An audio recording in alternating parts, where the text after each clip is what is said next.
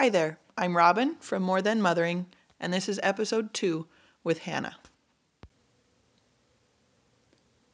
Welcome to the More Than Mothering podcast, where we highlight admirable moms in every stage and with all different experiences and skill sets. We believe moms are the experts in their own home, and we can all learn and be inspired by each other. I've been lucky enough to know Hannah sort of from a distance for several years now. She married one of my longest childhood friends who we have stayed in touch over the years, and she got married the same year that my husband and I did, and so we were able to meet each other's fiancés around the same time and kind of size each other up. And I wasn't sure when my friend told me he was getting married. I was a little nervous for him until I met her. It took me about 30 seconds before I was sold that this was the girl that would be the making of him. And I have felt that way ever since. Anytime I get together with Hannah, I am so impressed by her wisdom and her light. And I just think she has an incredible story to tell here as she talks about some of the hard days that she's had with little babies. She's had 2 colicky babies with lots of digestive issues, which have led to major discomfort and lack of sleep for her and her husband. Some really hard first days with new babies, and has also had quite a battle with breastfeeding. And so she can really speak to that in a way that I think a lot of women will appreciate. Okay. All right, let's do it. I'm here with my friend Hannah today. We're trying this video chat thing, so we'll see how it goes. Hannah is married to Joseph for almost 7 years, close to 7 years, and they have 2 little girls, a 4-year-old and a 7-month-old right now. So thanks so much for letting me ask you all the questions that I have. First of all, I want to ask you about, I know you have lived farther away. You've recently moved closer to where you grew up and close to your parents. So I want to know what has been really rewarding about being close to home and what's been hard about moving back close to your family as you're now in this new phase of mothering. Sure.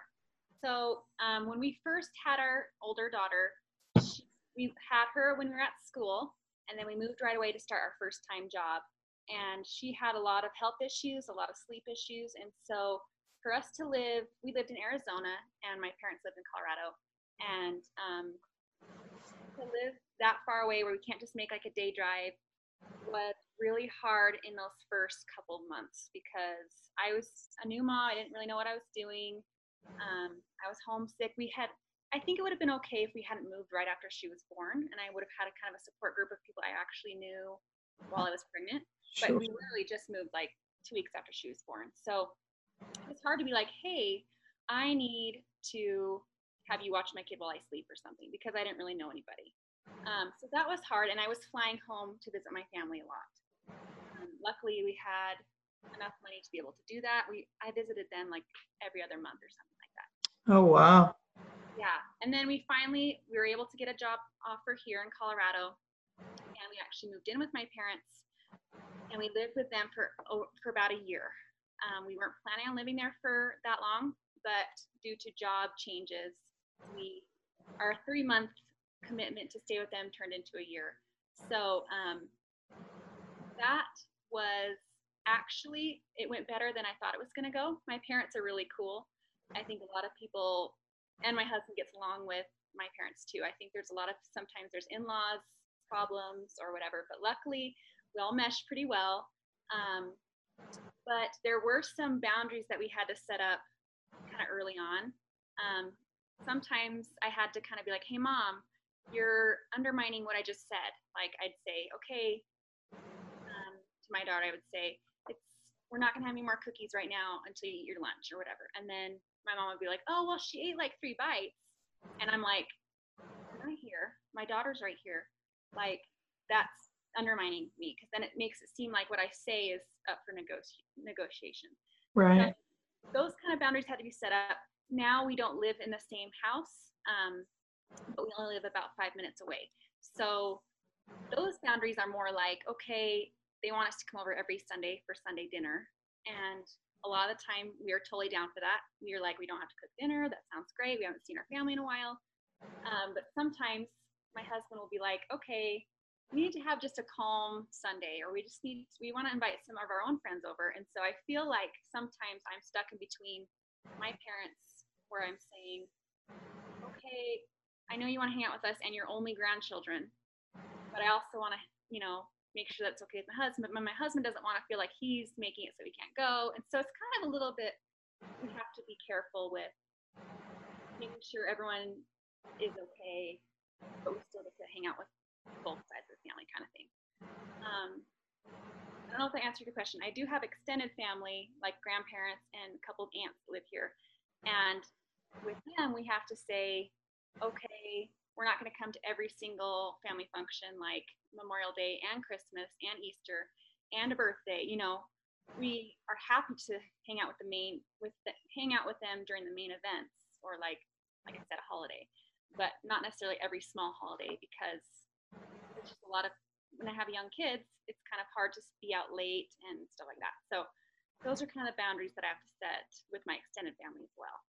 Yeah. So you kind of have to return to what's best for my little family and still try and please other people, but your priority really has to be with your little people. And it's tempting to just be like, be a people pleaser and be like, oh yeah, we'll be up for everything, but you kind of have to, I guess for me, it's more weighing out the pros and cons. Like, okay, is this going to really irritate my husband? Or is this really going to be really tiring for my kids? Or do we have money for that?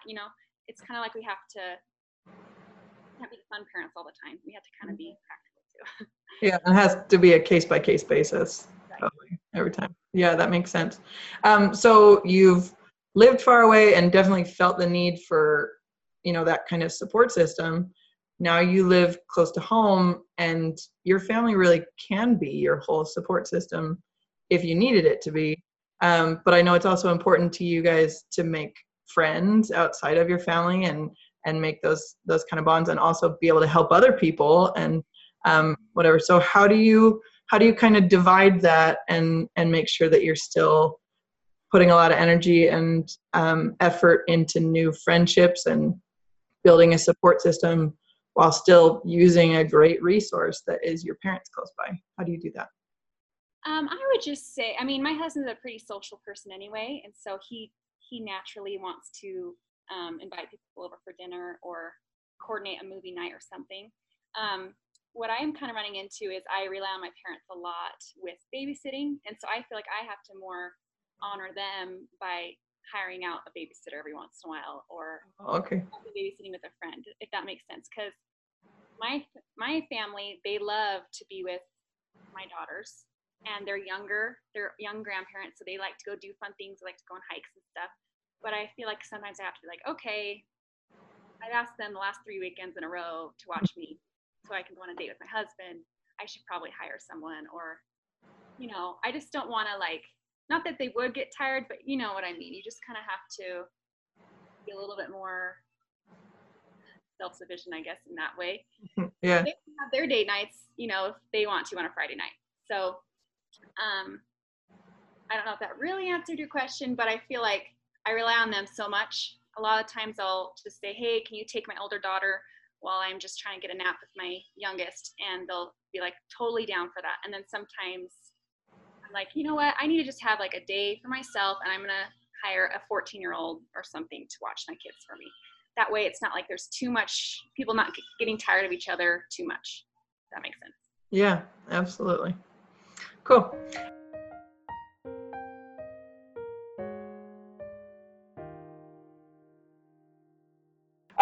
Okay, so I know that with your first, you had a really hard first year, and your second has proved to also have some difficulties in that first year. So first, just tell us kind of what your experience was there. Why was that? Why was that hard? What was hard? Sure. So I everyone has learned that breast is best at the beginning when they're pregnant. They're learning about the sciences, they're learning about everything. And so I was nursing my oldest daughter all the time, around the clock, but my milk was not coming in fully, and I was pumping around the clock. Um, we found out about 5 months of struggling, that she had GERD, which is like gastro something, it's pretty much acid reflux. But it took us 5 months to figure that out. And then once we figured that out, it was like, oh yeah, no wonder she just wants to snack for 20 minutes at a time. And no wonder she throws up so much.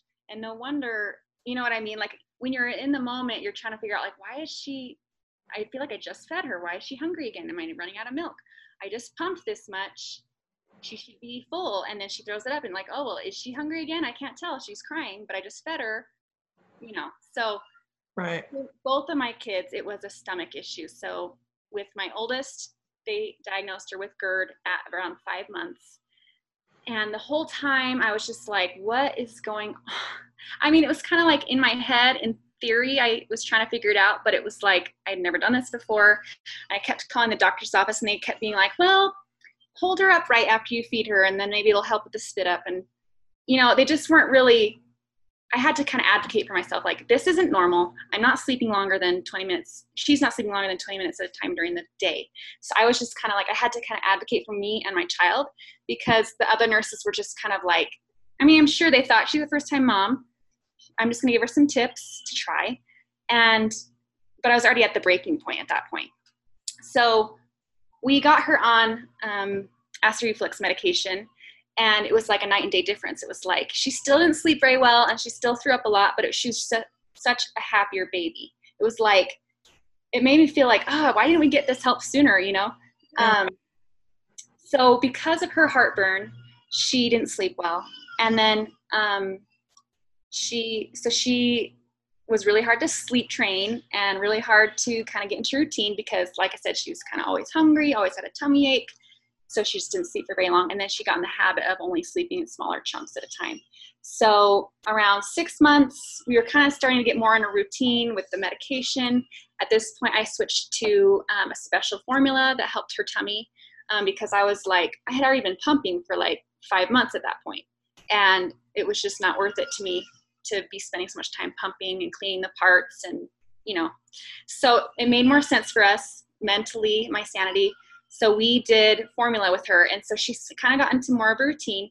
And then around 8 months, she had hip dysplasia, which required that we discovered it at 8 months, required that she wore a brace. So, and she had to wear it every time she was sleeping. So again, the sleep was interrupted again because she was in this uncomfortable brace. I tell people I didn't really start sleeping till after a year due to all of her health issues. With my second daughter, we at least kind of knew some of the signs of the heartburn. And so we kind of got on it faster. It was like around 2 months. I was like, okay, this isn't normal again.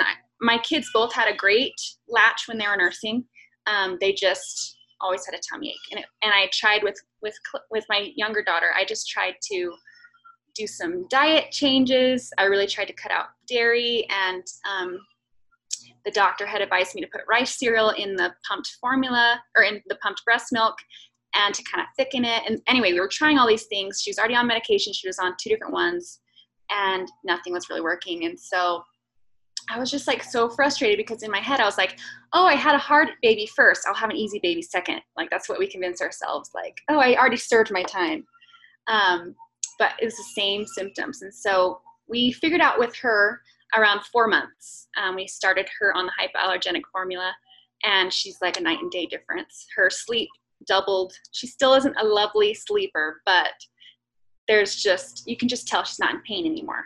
So I always tell people, stop beating your head over the wall. Like, just if formula is what's going to work for you.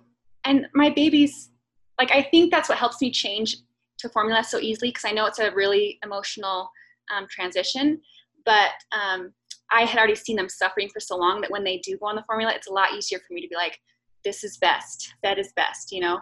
And it's not expensive. This formula is about $40 for the big can, and she goes through at least one a week. And so it's like, yeah, I want to breastfeed. I wanted to have that emotional closeness. I want to have that free food where you don't have to wash bottles, you know? And so it's still, every time, both times I had the kid, it was really hard to finally transition over. But because I had already been pumping for months and because I could see the difference with the formula, it was like, okay, this is best. I can move on. And I always tell moms who are struggling with switching over to formula, and if they do end up switching over to formula, I just tell them, all right, your body is yours again. Go buy yourself a sexy bra. Go do whatever you need to do to celebrate, you know, and just kind of make it not so bitter, you know, make it a little bit more bittersweet. Because I know it is really hard when you read all the lovely bonding breastfeeding posts on Instagram or whatever.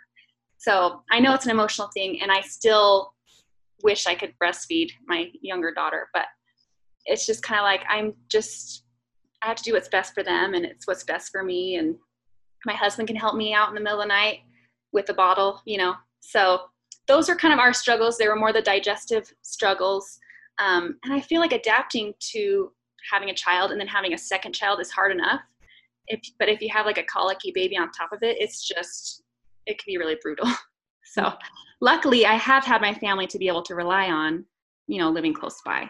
So. Sure. I can't even imagine getting that little sleep for a year. I think I'd be a disaster. So what helps then in those like really low moments, especially with your first, how did you get through that with no sleep?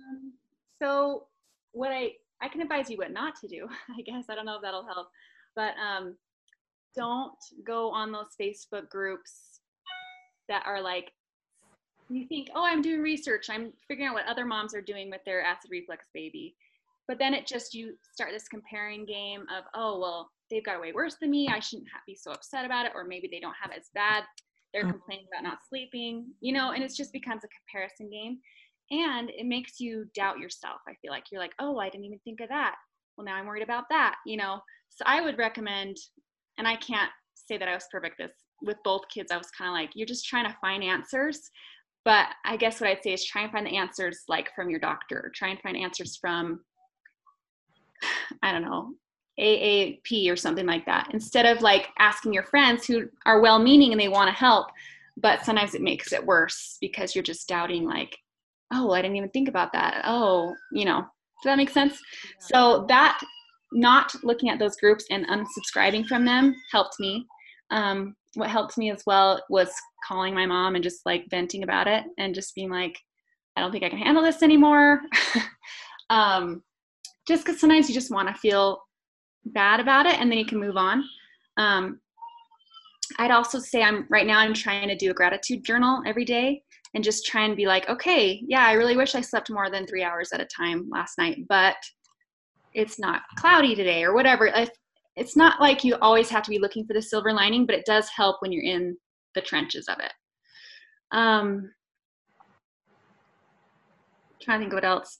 I guess just try and listen to your instincts as best as you can. And like I said, I had to learn to advocate for my kid the first time. I had to be like, no, this isn't working. I've tried this. This is the food journal. Like, I've done everything you said. I need to be seen. And then they'll be like, okay, you know, like, I feel like it's not really fair that we expect moms to advocate for themselves when they don't really know.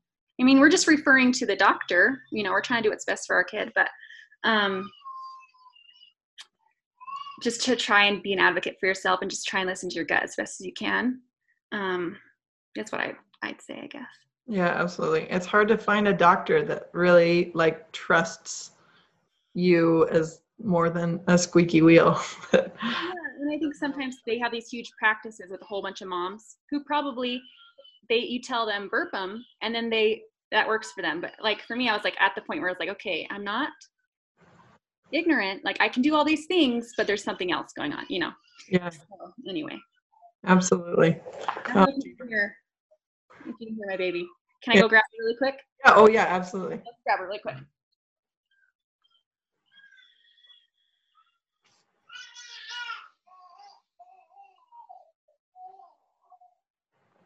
Okay, sorry about that. The little one woke up early. Hi, Clara. Oh, you're so sad. Are you okay with having her on camera? I got some little snacks right here to hopefully distract her with. Okay. It doesn't bother me at all as long as you're. Just set her right here and she can just be right here next to the table. Okay. Sounds good. All right. Well, we've added a friend to this conversation. This is our little 7-month-old friend. Okay. So I finally just want to ask you about your new project. You've got new Instagram handle and Facebook page. I think that's it, right? You're not on Twitter or anything. Instagram. So it's Motherhood Unfolded, and you're doing kind of a similar thing as our More Than is kind of highlighting mothers and their different experiences in their mothering. So first of all, I just want to know kind of where did this come from, and why now? Why you? Why now? Why Motherhood Unfolded? Sure. So I was on a trip with my husband with kid-free, and it was just for like a weekend. Like I said, I'm lucky to live close by. I can do that. It was like a 10-hour drive one way. So we were like, we can't take kids. So my parents were able to watch our kids for us. And I feel like those are the times when you have clarity because you're not like wiping someone's nose or or wiping down a counter, or someone needs your attention all the time. That's kind of when it happened. That's when I had the idea. And I guess because I was struggling with her feeding troubles, every time I shared about it on Instagram or Facebook or with a friend, they always opened up to me and told me their struggles. And I was like, why don't we talk about this more? And so I think it was like in March or something. So she was born in January. It was in March, and I was at my wit's end because she was just crying nonstop. And she just lived in the baby carrier because I couldn't get her to not cry. And I had a moment where I just shared on my Instagram stories, and I was like, ladies, if you're going through something any way similar to what I'm going through, I see you. Let's talk about it. And I had like 15 people contact me that day. And I've never had 15 people text me in 1 hour, my whole life. Yeah. So I think I just was kind of like, well, I would love to capture all these stories and put them in one place so that young moms or, moms adjusting to 2 kids or whatever it might be, they can have somewhere to kind of relate with other women. And my husband Joseph is very business minded, and he was kind of like helping me brainstorm about like the logistics of it all, because I was just kind of like, it's kind of like a wish. And I was like, I probably can't do it because I'm not sleeping and I'm not, I've got 10,000 other things going on. But it also was kind of like, this is kind of for me. It's fun for me to interview other ladies. It's fun for me to hear what other people struggled with. I mean, I don't want it to always be focused on just people's struggles, but I feel like we don't talk about that. So it's kind of nice to bring those things to the light. But like my mom, she's had a child pass away when he was 11 months old, and he had a whole bunch of health issues. And so I'm like, I would love to hear her wisdom. And then I have a couple friends who do foster care, and I have some friends who have infertility struggles. And so I just feel like we all have our own story. Maybe if we think we have a normal life, there's still something we can all learn from each other. So that's kind of the inspiration, how it came to be. So it's only been since like June, but it's going well so far. But amen. That's exactly how I feel. That's the reason we're doing it as well. That's awesome. Yeah.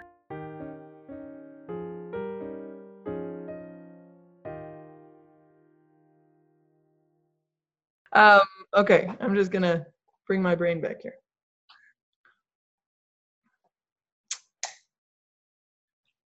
I would say, as kind of like a plug, I guess, I'm looking for more moms to share their stories. I have a lot of friends from church that are willing to share, but I would love to get more diversity, like people who aren't Christians, people who are adoptive parents, or, people from the South. I don't care. I feel like a lot of them are from just my friends in Colorado. They're all my same age, but I would love to hear like older ladies and ladies with teenagers, and, children with, or parents with children with Down syndrome or something like that. I'd love to hear their story because I feel like it's so interesting. But right now my little population is kind of small because I'm just starting out. But anyway, that's what I'm looking for. If you know somebody, Okay. fun story that they have to share with me, I would love to hear it. Well, I like that. Yeah, amen to that. I'm looking for how to branch my circle out too. That's cool. Okay, so what do you feel like this project is bringing you right now that you need personally, and what do you feel like it can bring to other people? Maybe you've already answered that, but. Sure. I guess my goal, I don't know if I've really gotten that far yet, but my goal is for people to have a conversation in the comments. To be like, oh my gosh, I also had to do that fertility treatment, or I can totally relate to that. I haven't slept in 2 years or whatever. Like, I would just love for connection to happen in the comments. And I feel like that would bring me joy. But just to be able to set aside an evening or set aside a nap time to just focus on a project like this has helped me not focus on all the hard in parenthood. It kind of helps you to kind of work on your writing skills and learn how to use Instagram and just kind of develop something that's not just necessarily the motherhood mundane kind of stuff. Because I'm not a working mom, and so I don't really get to take a little break away from my kids and go work. I mean, not that people who work take a break, but you know what I'm saying? To be someone other than a mom and have a different identity besides just being a mom 24/7. So that's been good for me to just kind of have like an hour or two a day to be like, okay, I need to work on this because it feels like it's for a greater purpose. And it helps me work on my editing skills, and it's been fun to like connect with friends I haven't talked to in years, you know, and friends from other parts of the country that you don't get to catch up with, you know, and just kind of hear more vulnerable stories. So I don't know if that answered the question. Yeah, definitely. That's cool. And how do you feel like that's blessing your children by extension? Well, when I feel like I'm doing something important, I don't get stuck in my brain and get kind of stuck in the, like I said, the mundane. Oh, can you still see me? She just touched something. Yeah, I can. Okay. I can't see you, but that's okay. I don't know. I always tell people that they need to do something for them so that they can be the best mom that they can be. And right now, this is kind of my project that I can do at home because it's more flexible. I can kind of pick my hours, I guess you should say. But it's something that I'm doing totally for me and totally for other women. And I just feel like as women, we can buoy each other up. We can link arms and become stronger, because it really is, becoming a mom is like such a crazy life change, and it's a good life change, but it's also can have a lot of hard and a lot of dark stuff. So for us to be able to be like, we can do this together is really, really fun for me. Cool. That's awesome. Thank you for sharing that. That's cool. All right. Are you ready for your questionnaire? I think so. I'm going to ask you 7 questions. Okay. Hannah, what is your favorite sound? I think it might be the sound of like ocean waves. What's your least favorite sound? We live on a busy road right here, and so I would say like sirens. Oh. Whenever I heard like an ambulance or something, it would kind of freak me out, like, oh, someone's in trouble. So I really don't like that, still as an adult. What's your favorite word? I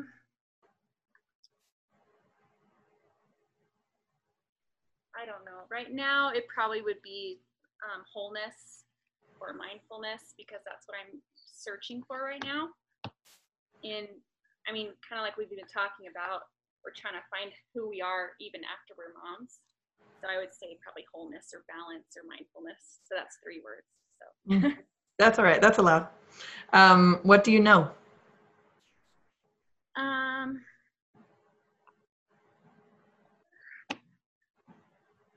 I know that there's a God and that He hears my prayers. That, I guess I didn't say this earlier, but that would be one of the things too that got me through all the hard with both my kids early on, is just praying about it. just being like, help me, send a miracle, because sometimes that's all you can do is just pray that you won't lose it. What do you want to learn? I want to learn how to budget and meal plan really well. Like, I feel like I'm pretty organized. I'm pretty good at like coming up with meal plans, but to actually like save money or coupon, I think that would be super fun and super interesting. But I also feel like it's something that takes time to learn and takes time to do. So I haven't done it. Yeah. So. Hard to find the energy. Some people are really frugal, and I'm just not that way. Gotcha. Hannah, what scares you? I am scared that something's going to happen to my children or my husband. I just don't know how I would cope with that. Fair. And Hannah, what are you good at?